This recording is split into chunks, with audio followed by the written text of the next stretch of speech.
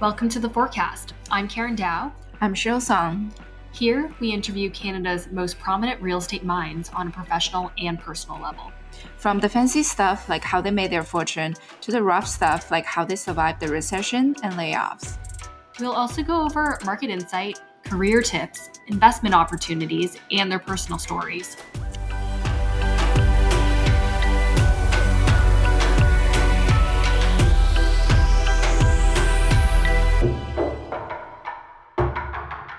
Welcome to The Forecast, Alima. Thank you so much, Sharon. We are really excited to have you on today. So we have had interactions with Salima in the past, but this is the first time we've been able to kind of sit down and go over her career history, and so and kind of where she is today. So for our listeners that don't know you, would you be able to give them a quick 2-minute overview of your resume? Sure. So I have the great honor currently to work for a city agency, Creatio. And I say that it's an honor because it really is an opportunity to combine a professional skill set, but for good, to work for the people of the city in real estate development in the development portfolio. So I manage a portfolio of housing assets, or what will become housing assets for the city. Prior to that, I worked at SmartCentres. I was Build Toronto prior to Creatio, which turned into Creatio. And then I was at SmartCentres, is really where I got my real estate grounding. I happened to meet Mitchell Goldhar, who was a professor of mine at Rotman during my MBA at the University of Toronto, and ended up working for him and entering their rotation program that they had for young leaders coming out of school, and learned real estate from the ground up. Had zero educational background in it, and so I'm really my real estate resume is light because it really is about just on the job training. It's been, a decade and a half of doing this work, but it feels like no time at all. Absolutely. So you did mention, your real estate resume is quote unquote light. I noticed that, right after your undergraduate degree, you decided to pursue a career in the arts and start in the nonprofit sector. That's obviously quite unique. A lot of people just really jump into real estate. They know finance is the way they want to go to. And they kind of, they hit the ground running first day out of university with their blinders on. Can you walk us through your previous experience in the nonprofit sector and how that kind of led you to real estate and where you are, or I guess going into your MBA, knowing that you wanted to focus on that discipline? Yeah, so I actually was born and raised in Vancouver, and I did my undergraduate degree in business at the Sauder School at UBC. It was UBC Commerce at the time. It actually didn't get named Sauder till after I left. And it's ironic because they have a phenomenal real estate program there. And but it was a great foundation. And I knew that at the time I wanted to come to Toronto because that's where the action was. And I was kind of looking for more and looking for growth. But I fell into a job at the Harbourfront Centre that really tapped on some passion strings that I have around arts and culture and community. And I was working, I had this just it was as if it was a path that was carved out to become an artistic producer, which is not necessarily an easy thing. And again, just I seem to have these series of just moments of intuitive, opportunity, because again, I didn't have arts training, didn't go to school. Lots of people do go to school for arts management. But I had just clear passion and worked down at the Harbourfront Centre producing their summer festival series, which was free to the public. And it was about exposing the public to arts and community and culture, which we all know is Toronto's greatest strength. But I was new to Toronto. And so for me, it was this unbelievable discovery. And I think that was likely one of the strengths that I brought to the role, was being able to see it through those fresh eyes, and just put the talents of Toronto on display. But what happened when I was down there was that the waterfront was beginning its very early stages of redevelopment. And so Great Gulf happened to have purchased a set of parking lots that were directly north of the Harbourfront Centre to do, what we now know as 8 York, and 260 Queens Quay. And we were redoing the boardwalk in front of Harbourfront Centre, and that, now extends all the way east and all the way west. And so like all of this was just going on in my mind around me. And it didn't really, it was just seeds. It didn't really place. But what I felt was, I felt the need to go back into the business sector. I loved working in the nonprofit. I loved working with community, but I didn't see myself there in the long run as a career. I just didn't see the options. And so when I went back to school, I didn't necessarily know still at that time that real estate was it for me. I thought maybe something in strategy. I thought maybe something in consulting. It wasn't necessarily, I dabbled in social venture capital. I won a fellowship that took me over to Africa to do some social venture capital work, or impact investing as we call it today. Again, it was its very early stages. So there's sort of these threads that have played themselves out in my life. And I would say, the arts, music, visual art, like those threads are very, very strong. The idea of impact, or the idea that like an investment, a financial investment, can lead to more outcomes than just financial, has been a very strong theme. And that showed up at Rotman as well. And then the idea of real estate. And real estate really only was because I happened to take a course. There was a course at Rotman that was it's called Real Estate Development. It was taught by Mitchell Goldhar. It was very popular. And I thought, all these people are interested in this thing. I have all these ideas about what's going on in my mind because of what I saw at Harbourfront Centre. And I was very curious. And so I just let the curiosity lead me. And I had my moment of clarity, like sitting in that classroom where the material that I had literally never been exposed to in a formal way was so intuitive. It just made sense to me. I realized in that moment that I had found my calling. And I use that word not lightly because it really was for me. I have found, I have no question in my mind that I have found my fit in terms of my career. And it was such a circuitous path. It was, it was really just, it came the way that it came. And then I had the opportunity after that course. Actually, that course was in first semester of second year. And then I was off to an exchange program in Singapore, actually in the second semester, which was my final semester of MBA school. And I went to the National University of Singapore for my exchange, and they had a master's in real estate program there.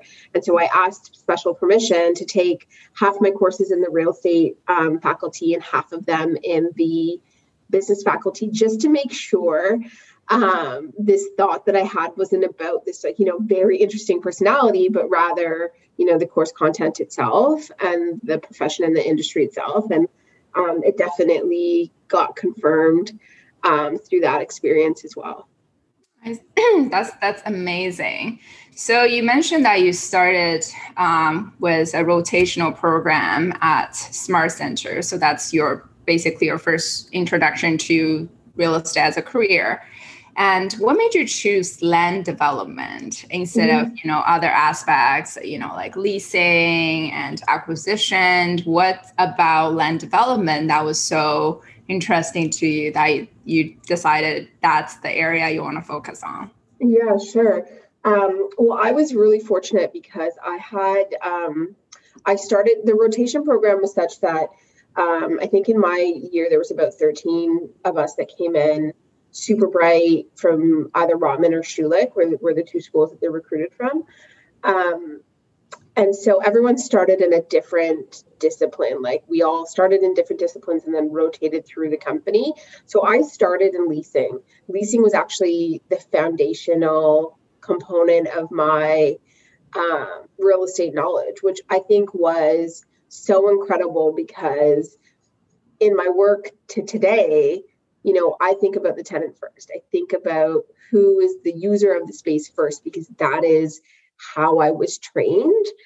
And then I got a chance to actually move to acquisitions, and I think I was one of the very few people that got to do that rotation. But again, it ended up being such a foundational part of my work, even to today. Like, my work is so grounded in dispositions. And so after spending those two sort of, the first was 6 months and the next was, I think, close to that as well, almost a year of doing that work, and then moving into construction and engineering, and finally into land development. I think for me, land development just put the picture together. It was, I'm still thinking about the tenants. I'm still thinking about how this asset can transact. Or when we purchase something, all of those components are in my mind. But if the approvals aren't correct, if we don't get the necessary, value add from the rezoning, all of this doesn't work. So it was just such a key in my mind to, the options that I had at the time in front of me. Ultimately that company was structured in silos. So, my job today is not silos. I work across the spectrum, A to Z, which I love, and I could not necessarily imagine not doing that in the future. But in my early years, it was very much siloed. And so I think the choice of land development was about being able to still, intersect with the other disciplines in as much as possible, the way that company was structured. And then I would say that I was really intrigued by planning policy. I think the policy elements in planning, again, not a formal planner, no education, but having that social justice background, that nonprofit background, I think allowed me to understand the policy and the policy writers and how to actualize that in a different way, in a way that could add value to the company. So it looks like you really kind of were able to take experiences from your time before your MBA and then your time at SmartCentres and the different rotational roles, and gather those skills and then move over to Build Toronto later on, which is now, I guess, transitioned to you to create TO, and into your current role with leading the Housing Now project. I understand that that's integrating affordable housing into Toronto's mixed-use development sites. So Salima, can you give us a little bit more of an overview of this project that you've been working on for the last, couple of years, months now? Yeah.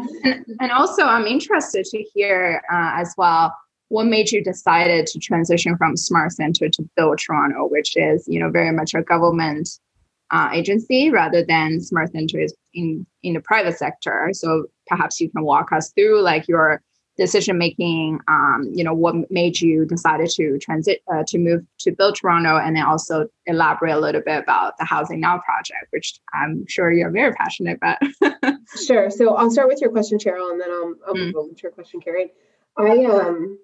And I'll say one more thing about, being able to like take lessons from what seems unrelated and apply them, which is, in line with sort of the question of transition from a private sector entity to a public sector entity.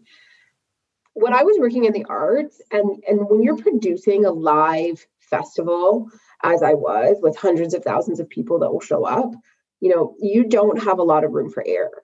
You have to execute exactly as your plan. And so it may not be $100 million or $250 million construction project, but you also have a live audience and you don't really have an opportunity to redo. So, that precision, I think, required a skill set that was built on, kind of thorough understanding of what you were dealing with. What was the content? What did it require to be successful? How did we have to make sure that we were set up and organized going into it? What happened during it and what happened after? And even so much as like getting artists across the border, the paperwork and customs, like contracts, all of that stuff was stuff that I dealt with in the capacity of a producer that shows up in real estate development in different ways. And actually in my day-to-day now, or I would say even during Smart Centers, if you realize that something is off, you do have the opportunity to mitigate. It is not a live event. And so the consequences might be higher in terms of, cost of mistake. You're not just paying artist contracts. You have a lot on the line, but you also have that opportunity to kind of course correct. But the precision aspect that I picked up in those early years, I think has served me incredibly well. And the organization, the understanding how to kind of think through information, complicated information in a really simple way, and in order to communicate that to a wide group of stakeholders, as you will when you're producing an event. Whether that be through a marketing channel to the person, who's coming out to the event, or through any of the background staff or ground staff that have to actually be the ones to execute an event, or the idea in your mind, or even through, any of the vendors or people that you have to contract in order to help you execute. You have to be able to have that communication clear. And so that means you have to have it in an organized manner, in a sensible manner. I did not know at the time that I was building those skill sets. It was just something on the job that was something that you needed to do that I happened to be good at. But it has been so incredible, and so much so that we're almost 20 years later, almost, and 2 decades. I feel really old because I feel like this was just yesterday that I was doing this. I feel so close to that work, but that I'll come up with an approach today that is so different than the way that it might have a communications approach that was so different, whether it's visually or the way that we present something to a governance board, or, a set of stakeholders like politicians. And you can see that there's a freshness in the approach, and it's not fresh to me because it's just the way that I think about it, but you can see from the other side that the way that they receive it, that the wheels are turning. And so that's a great feeling. And I do credit that to, that time in another industry. It's just picking up best practice from another industry and bringing it over to an industry that, is going through evolution now, I would say. It still has a long way to go. So I know that wasn't a question that you guys asked, but I just wanted to add that because it's something that I think about quite a lot, and comes up in conversation here and there as well. In terms of my transition from Smart Centers to Build Toronto, it really had to do with where my personal mindset was at the time. I was excelling at Smart Centers. I was building projects, getting approvals, working very closely with the team environment that they have there, which is an amazing thing to have great colleagues. But we were doing the same thing over and over and over again. And I got a little bit bored of building a shopping center. I love that we were building shopping centers. It resonated so close to my heart, coming from an immigrant family and understanding the value of a dollar, and, those things that the company represented about the people that they served, were really close to my heart. Understandably, there was a tension with the planning environment and big box and what that meant, sort of on a more global or more economic scale. Obviously, I'm much more in tune to that now in terms of, the macro impacts of that type of building or that type of tenancy. But, the experiences of growing up where you value every single dollar you have, or you understand how difficult every single dollar was to earn, and to be able to deliver that product in markets where I could see myself or my family and that really making a difference was meaningful. I remember an experience very early days at Smart Centers. It probably was less than 6 months, maybe 6 months in, where we were working on a project that was in a lower income neighborhood, and we were going door knocking to gain support. And I was with one of the very senior colleagues of mine at Smart Centers who's still there to today. And we knocked on a door of a project that was owned by Wood Green. And I mentioned Wood Green because now they're, a relevant player in the work that I do today. So, but again, almost 15 years ago, this was. And the guy that opened the door invited us in for tea. And probably naively, we went in and we sat down. And I remember his face, and I so distinctly remember the conversation of him saying, if you bring this tenant that we were working on to my neighborhood, the opportunity that it provides me is nothing that the government could ever do because of just the price point option that you're providing. The opportunity that you will provide to my children for part-time jobs, the opportunity that will be created because of this change in my neighborhood, and the emotion of that moment. I mean, I still have it to today. So there was this drive that kind of kept me there that tied to my social side that is not obvious at the front, right? Like, it is a private company, it's a billionaire owner, it's very successful at what it does. But if you think about it carefully, there is a meaningful result, city building result. And I guess that result wasn't enough to keep me driving. Like, after many years of doing the same thing over, I just, I was wanting more. I was living in the city. I saw the city growing around me, the city of Toronto. I was participating in a lot of extracurricular activities as I continue to do to today. And I had all these ideas and thoughts in my mind that I felt like I had the skill set to execute on, but I didn't have that venue in my professional work. And I wanted that. And so one of my bosses from Smart Centers actually moved over to Build Toronto. And at the time that he did, Build Toronto was led by Lauren Braithwaite, another shopping center sort of guru. And so when the opportunity presented itself, I thought to myself, okay, well, Lauren Braithwaite also ran a shopping center company. And I'm working for someone who I used to work for at Smart Centers. And so while there's a lot of chatter in my ear, by sort of people around me about this being the public sector and like, did I know what I was doing? And are you sure that you're doing this move? There was enough there that I thought that I would take the chance.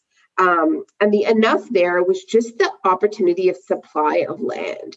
The city of Toronto, we know now today, back then we didn't know, because they hadn't done the exercise of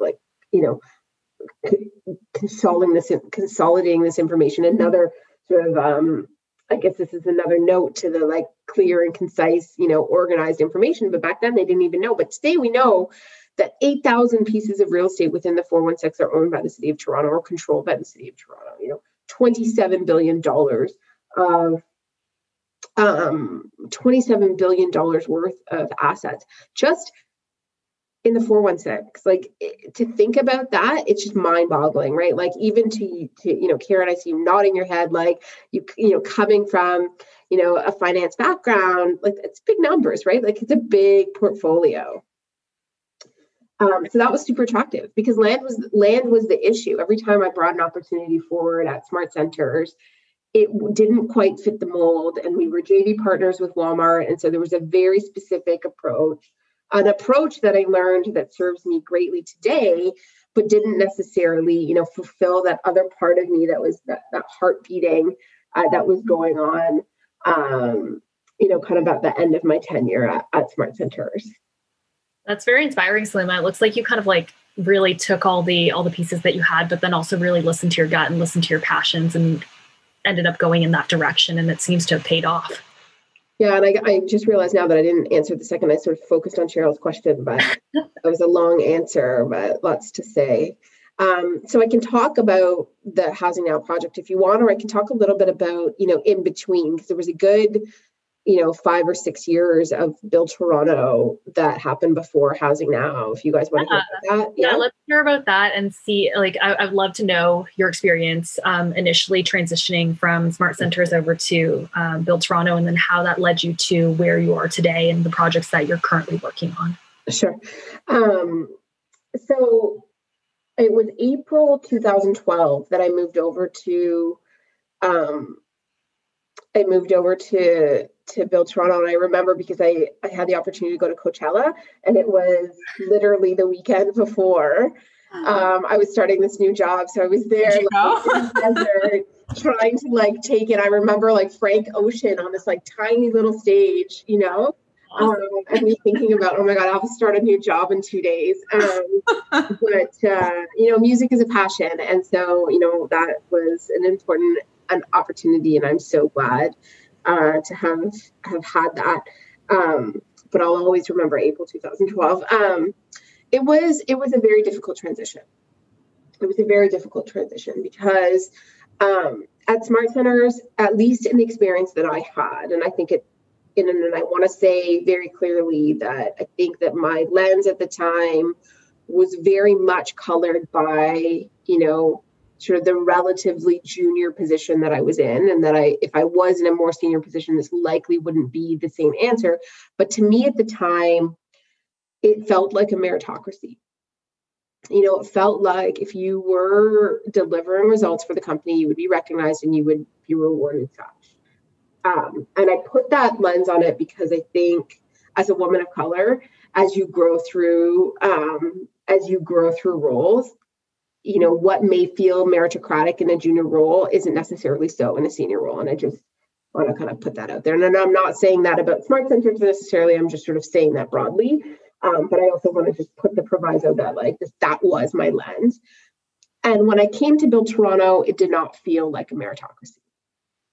There was all of the things that I had not learned in all of the things about working in a downtown environment, in a bureaucratic environment, in a public sector environment, in a private sector environment, probably too, that didn't exist when I was working in the nonprofit sector on the water, or, in sort of a big box warehouse up in Vaughan. The politics, the jockeying, the silos of, I thought that I was coming in to do a job that I had been described to me in a very specific manner by the person that I was working for. But that hadn't been described to all of the colleagues that he had worked with. So I did feel like it was a hard transition because I wasn't necessarily set up for success within that company, but more to deliver results to a person that had needed a very specific skill set that I offered. So it was a bumpy couple months, but as soon as I figured it out and realized that there was this ginormous talent that sat in this office, and sort of decoupled my loyalty to the person that brought me to the organization from the opportunity to deliver great results, city building results through real estate, through money making, actually. The idea that the profit motive was a necessary condition, but it wasn't mutually exclusive to city building. That ability to articulate that in that way, it took me a couple months to do that. But as soon as I could, and I started to see that in the portfolio, it was a magical, magical time. It was the opportunity to dream projects up that weren't being done in the city, but had the support of the organization because of that dual mandate that we had, allowed me to kind of further a personal, theory around the fact that doing good in the world doesn't mean that you can't make money. You can make money and do good things if you make the right decisions. And if you have a perspective, a longer term perspective, I should say, if you have patient capital, you can do as well or better by being good. And I got to test it, and I still believe in that. And I think that there's a lot of people that would argue that, absolutely. But I think it comes down to definition as well. Yeah, that's amazing. And I think your earlier career being, the artistic director at Harbourfront, your work there give you a very different perspective than if you've, fresh out of university started your career at a real estate company. You probably wouldn't, have the same realization and the same, purpose-driven mindset that basically is leading your career. So can you tell us a little bit about, the Housing Now project? I have looked into a little bit, very, very, very much needed in the city and very interesting as well. I'm, personally as someone who have had to, go out, find housing in my 20s when I first moved to Toronto, and, and just observing the market being more and more unaffordable every day. I'm very glad to hear the city is working on something like that. So can you give us a little bit more information about Housing Now and how you are working with the private sector, the government, and the whole picture? Yeah, absolutely. So I had a child in very, very late 2018, and returned from maternity leave in the midst of COVID-19, which was, an interesting return back. But I had the pleasure to pick up the Housing Now portfolio. So, it was launched in my absence.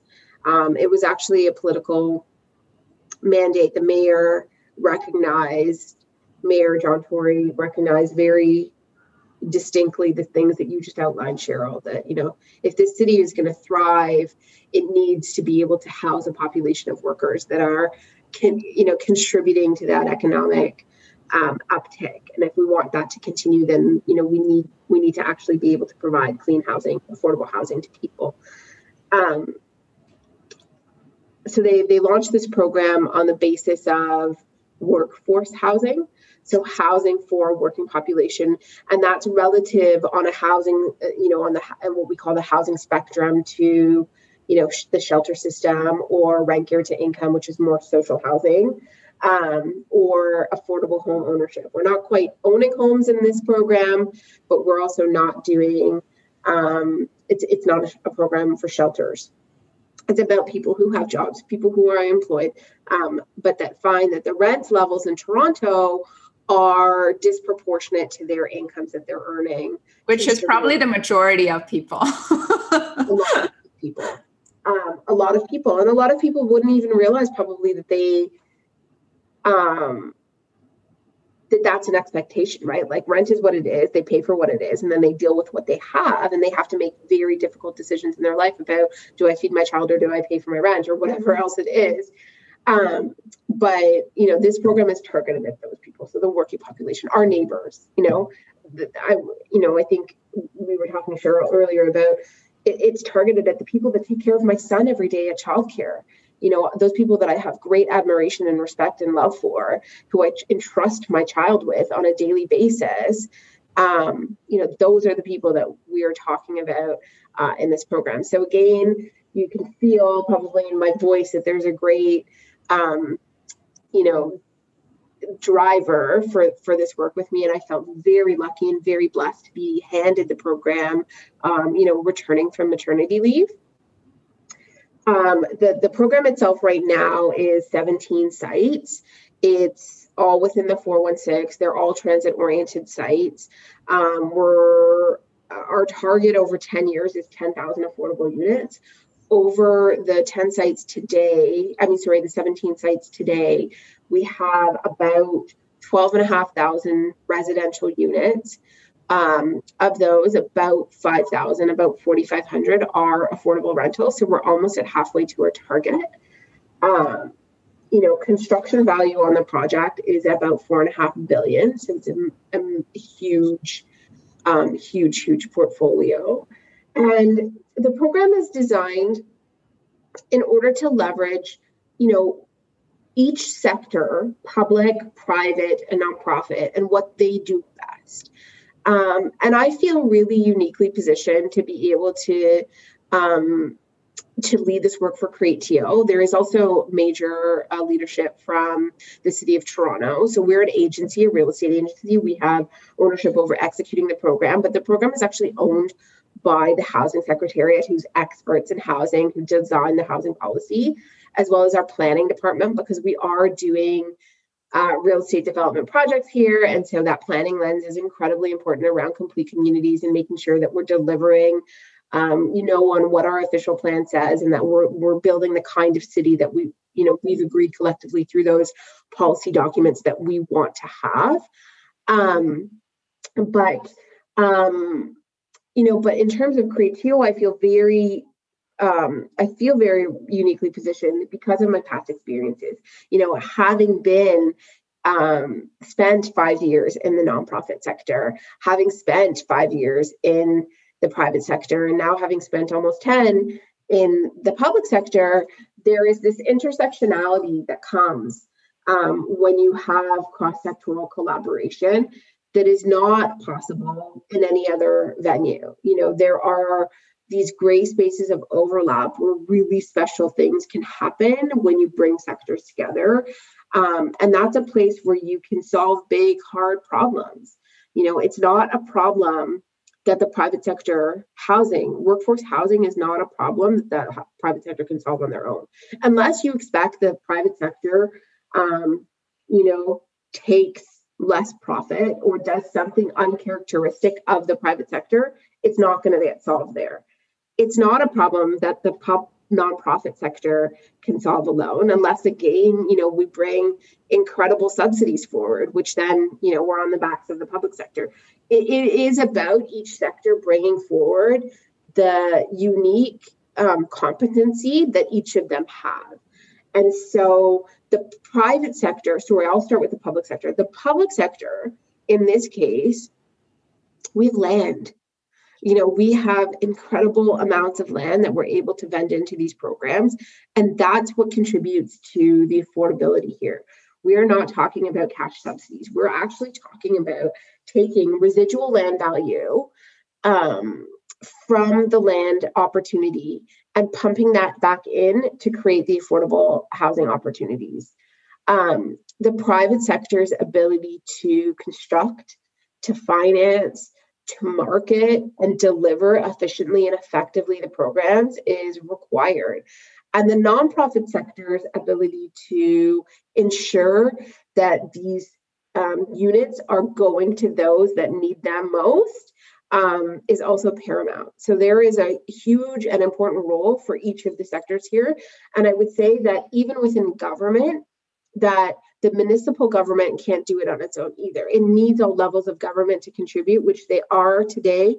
We have a program by CMHC, the Canada Mortgage and Housing Corporation, has put out through the National Housing Strategy, the Federal National Housing Strategy, a rental construction financing initiative, which is a financing program that the private sector can access for projects that are rental construction, which ours are, that allow, the whole formula to come together. And so the way that we've designed this is to look very carefully at every single one of those levers and kind of push everything to the edge. So deliver the maximum amount of affordability by, understanding the financing alternatives, understanding the maximum density, pushing on, lower parking ratios, taking advantage of fee waivers and subsidies, asking council to put aside property taxes for the affordable units, just a series of opportunities layered on each other that create this end result. Mm-hmm. And can you tell us a little bit about how you determine a site? What's Sure. that process like? Sure. So again, it's part of, I always use the analogy when I'm talking about real estate development of the layer cake.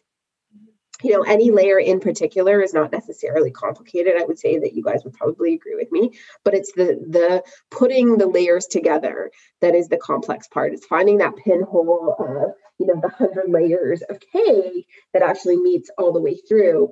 And so land is one of the layers. So in and of itself, the land selection is, going through the portfolio. I have great colleagues within Creatio who, know the city's portfolio well, understand the needs that we have for the program, must be suitable for rental construction, has to be transit oriented, must be within sort of some kind of apartment neighborhoods or mixed use designation. We're not really looking to do too many official plan changes here unless there's a huge opportunity on the table, and go from there. There's two characteristics, I would say, if we were to bucket all the Housing Now sites today, like the 17 sites that we have. There's a series of sites that are large and meaty and offer, thousands of units. Like those are, the first chunk of, or we'll say for phase one, we have 2 phases of Housing Now that council has approved sets of sites. So the first phase was 11 sites. The second phase is 6 sites. That first 11 sites had some super huge and meaty opportunities that will make a huge impact, right? Like at the end of the day, when we get those delivered, there'll be thousands of sites that are delivered to the market. And then there's a second series of sites that are smaller, and there are more hundreds of sites. There are 1 tower, 2 tower sites. And I would say that's the characteristic of the two. So infill parking lots or sites that are sort of remnant, not doing much. They were other uses and not those uses now, or road properties that we had taken for road widenings that never happened, or those types of opportunities. And then the huge meaty ones that were other uses that we've relocated and now created an opportunity for housing. In the meatier, chunkier properties, while they create great opportunity and we need to continue to do them, they take a little bit longer. And the smaller infill sites go a little bit quicker. And so I think it's important for us to always have a mixture of these, because one thing that is foundational for Housing Now is the quick delivery of housing. This is a problem that is in the city now. And we all know the real estate development timeline is not, a year or 2. It's longer than that. And so we need to always have a series of projects going in order to help solve this problem. So Salima, once you do select those sites, how do you determine what nonprofit partner you want to work with, as well as institutional or private developers that kind of will come together and make this formula work? Thank you for the question. So right now, actually, we have we're in the infancy stage of the Housing Now program. We've delivered our first, or about to announce our first partner, and they're about to submit their site plan application and get under construction on the first project. Oh, awesome! Congrats. Yeah, thank you. No, it's huge. I'm so happy to be here for that milestone too, to help contribute to that. The first and the second will come very quickly after that, and the third very quickly after that. But we're testing out approaches. And so I'll speak about the approach that we use, but then I'll also speak about an alternative approach. All of our direction on Housing Now it comes from the City Council. The City Council is the governance body. That Creatio also has governance. We have a board, but City Council tells us how they want things done. They are the policy dictators of the City of Toronto. And so they've said to us very clearly that we need to involve all the sectors, but that we also need to make opportunity for nonprofit only projects as well. And that is specifically because when a nonprofit owns a project, the surety that it will be affordable in the long run, and these are 99-year leases that we're doing on Housing Now, so 99-year land leases, will be there. So we have a certain set of sites, a small number of sites that are dictated to the nonprofits. I'll put those aside. The City of Toronto's Housing Secretariat runs those programs. They always have. They do it in the way that they always have done it. It's not a new thing. They do a open call to the market on an offering document to a nonprofit group, and the responses come back. On the larger, chunkier pieces that are more attractive to the private sector, where there is more profit opportunity, and the ones that we've sort of released to date, we use brokerage. So we currently are working with a brokerage. I actually have to renew the brokerage contract. I have to go out to market for new brokerage as one of my first tasks back in January. But we work with brokerage on releasing that opportunity in the private sector fashion. So we put together an electronic data room. We put together a confidential information memorandum. It is a very thorough. I personally have the approach that transparency for us in the offering process will lead to faster results in the deal-making process and more and less risk for all parties involved. So any piece of information, positive or negative, would be placed in that data room. If there's issues with soils, if we have problems on zoning, if there is anything around servicing, upsizing needed or whatever the case may be on the real property, on the zoning, on the project itself, in any fashion whatsoever, all of that information, whatever we know, will be made available to the market in the offering process through that electronic data. What else we do is we put together a very strict list of requirements. And so this is a housing program. It's not a program of land for a developer to do what they would want with. So we say in our submission requirements, we call them, these are the things you must provide us. We need to have comfort in who you are, that you can execute on this. So show us what you've done in the past and give us confidence that you can do this in the future. We need to know that your covenant is strong. This is government land. You're working with a complex set of stakeholders, including people like the TTC and the nonprofit sector. We can't have there be financial failure. So we need to, confirm your covenant. We need to see how your numbers look. Show us that you can do the performance. Show us that you are able to understand the intricacies of this project and what it means in year 5, in year 7, and year 10 at refi. Is it going to work for you? What is going to happen? Because we don't want a failure in year 15 either. We can't have a failure at year 1. We definitely can't have a failure at year 15. So we want to see that you've done the thinking and that you understand what's going to happen when that CMHC money turns into, regular, a regular debt service with the CMHC's insurance service. We also ask that, we ask that you have thought through what we're offering and see if you can push the boundaries on anywhere. Do you as a developer have an opportunity to be more efficient with energy? Are you going to push the boundaries on what we're requiring as minimum Toronto Green standards? Or can you do more? Could you do nonprofit housing? Could you do more affordable housing with supports? Where can you make this project special as a developer? And every developer has a different take on that. They have different relationships that they've brought to the table. They have different experiences that they've brought to the table. Most of the developers that are interested in this work have dabbled in it in some form or the other, whether that's through the regular planning process or through, their own interest. And so the results have been awesome. There's been a tremendous interest through that process of working with brokerage. So them being able to speak the language of the private sector, but doing it with the set of kind of public sector requirements attached to it. A minimum amount of affordable housing, a minimum amount of family housing, growing up guidelines.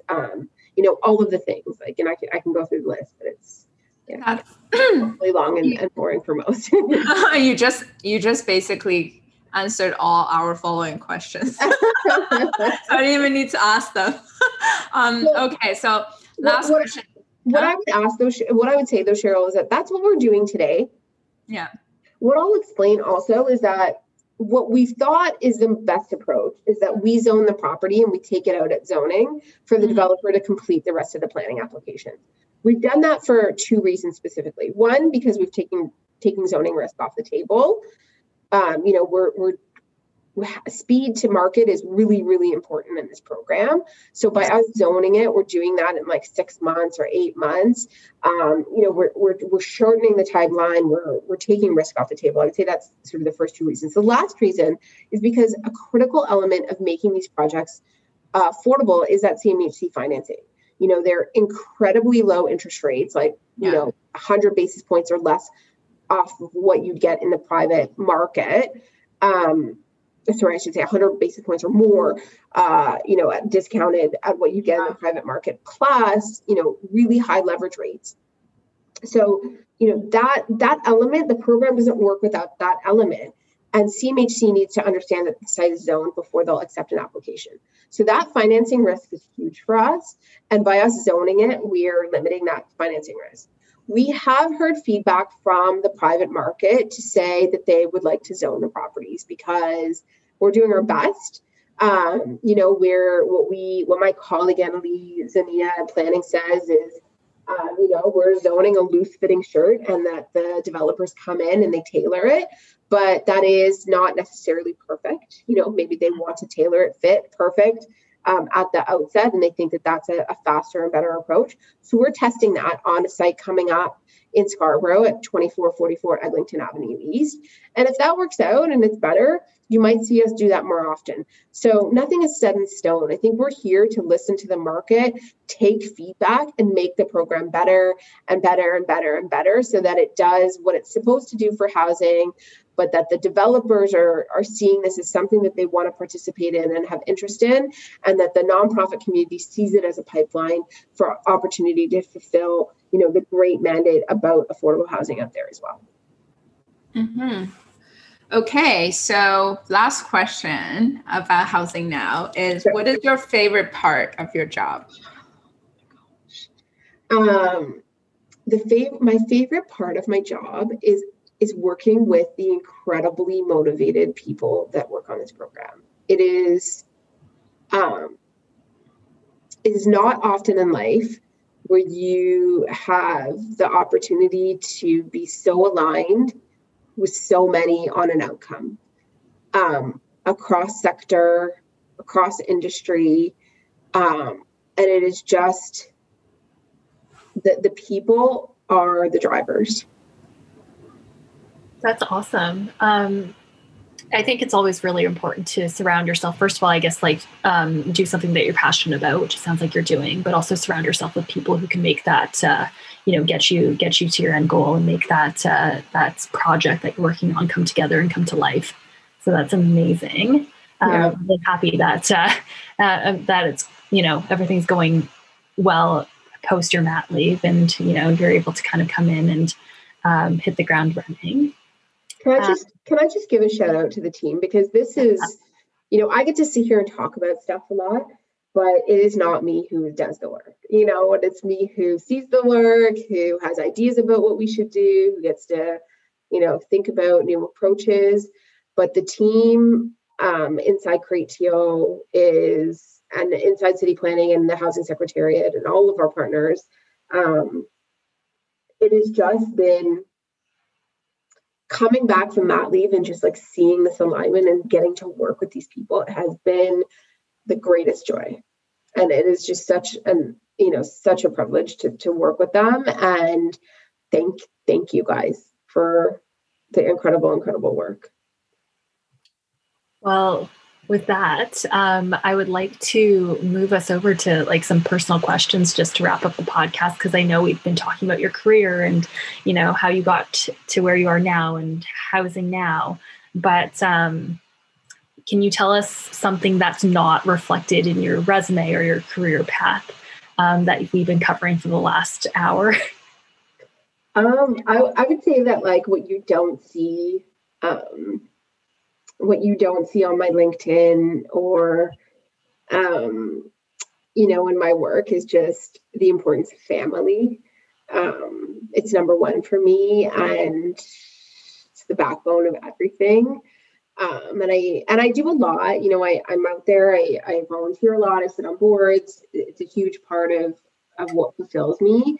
But often it's surprising for people to see that when they learn that family is important and surprising to them because there's all this other stuff going on, but it's almost because of family that there is all that stuff going on. Nothing would be possible without my incredible family. So since you mentioned family, and we know you have a toddler now, how's working from home going? Yeah, I mean, it's good. It's, there's positives and negatives about everything, and I try to focus on the positives to get through. The opportunity to cook every meal for my son right now is, one that I won't forget, and I think, is a great silver lining. Is it tough in moments like this when we're trying to have a conversation and something happened in his classroom around COVID, so he's home today and that was unplanned. Those moments are tough, and I have just the most incredible husband who supports me in that way. But it's also been really amazing to see mummy's work through the eyes of a toddler sitting in front of the computer and him wanting to work, or the conversations that we have and how they pick up on that and repeat it back to you. It's just, it's a wonder of life. That's amazing that I've talked to other colleagues too who are in the same boat where they have a young toddler at home and they're actually quite excited to see them grow up, and have opportunities to see things where they wouldn't otherwise. So I think, you're right. There is a silver lining and a blessing within this pandemic. Yeah. Absolutely. Yeah. I'm sure if without this pandemic, we were probably in a boardroom somewhere, dressed quite nicely, and all of us are in sweaters. You guys look beautiful. I'm wearing a sweatshirt. I'm living mom life right now. You should see the bottom part. I'm wearing really not flattering pajama pants, and and my dog is in the background. So to kind of wrap up, what are the three things that you would tell your younger self? Imagine Salima just finishing up MBA and about to go to Smart Center. What are the three things that you would tell her?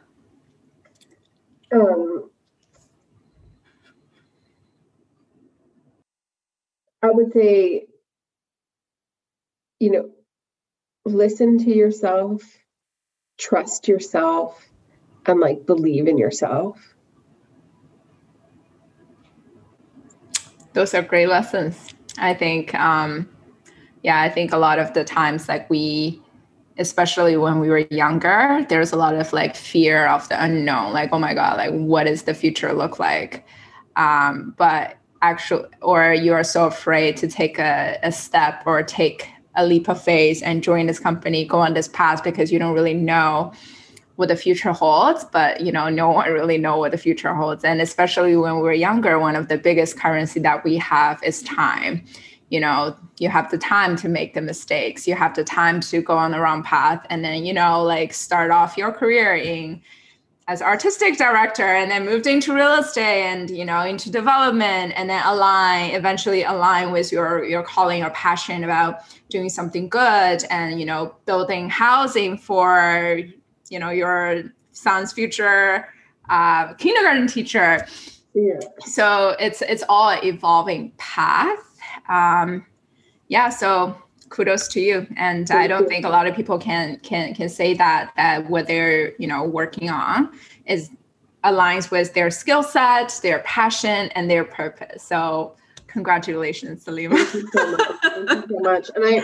And I say listen, trust, and believe, because I feel like a lot of the times when I've fallen off the tracks or it hasn't gone quite right, it's when I'm wound up about something. I'm nervous about something. I'm trying to prove something. I'm trying to show the people that I can or do, and I was actually thinking about this morning, kind of just thinking about our discussion, and just when you relax a little bit and just know that you do good work, you work from a place of integrity and honesty, and it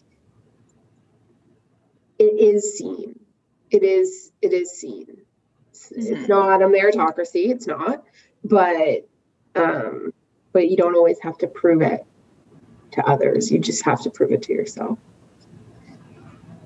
I think that's a really good takeaway and a great way to wrap up our conversation. Saleema, thank you so much for taking the time out of your busy week to chat with us. And, we look forward to hearing your updates for the rest of 2021. Thanks, guys. It's so amazing to see you guys. And I was telling my husband this morning, about you and about your events and, how it's translated over COVID, and you've taken the opportunity to launch the podcast, which I'm sure will continue even when the in-person events come back. And so I just feel lucky to have met you guys too. So thank you so much for the opportunity. Amazing. Thank you, Saleema. Thank you for listening to The Forecast. Forecast is part of the Future of Real Estate Association. Be sure to visit foretoronto.com, that is FORE Toronto.com, to check out our upcoming events and subscribe to our newsletter. If you enjoyed our episode today, we'd love for you to subscribe, rate, and give us a review on Apple Podcast or wherever you get your podcast. See you at the next episode.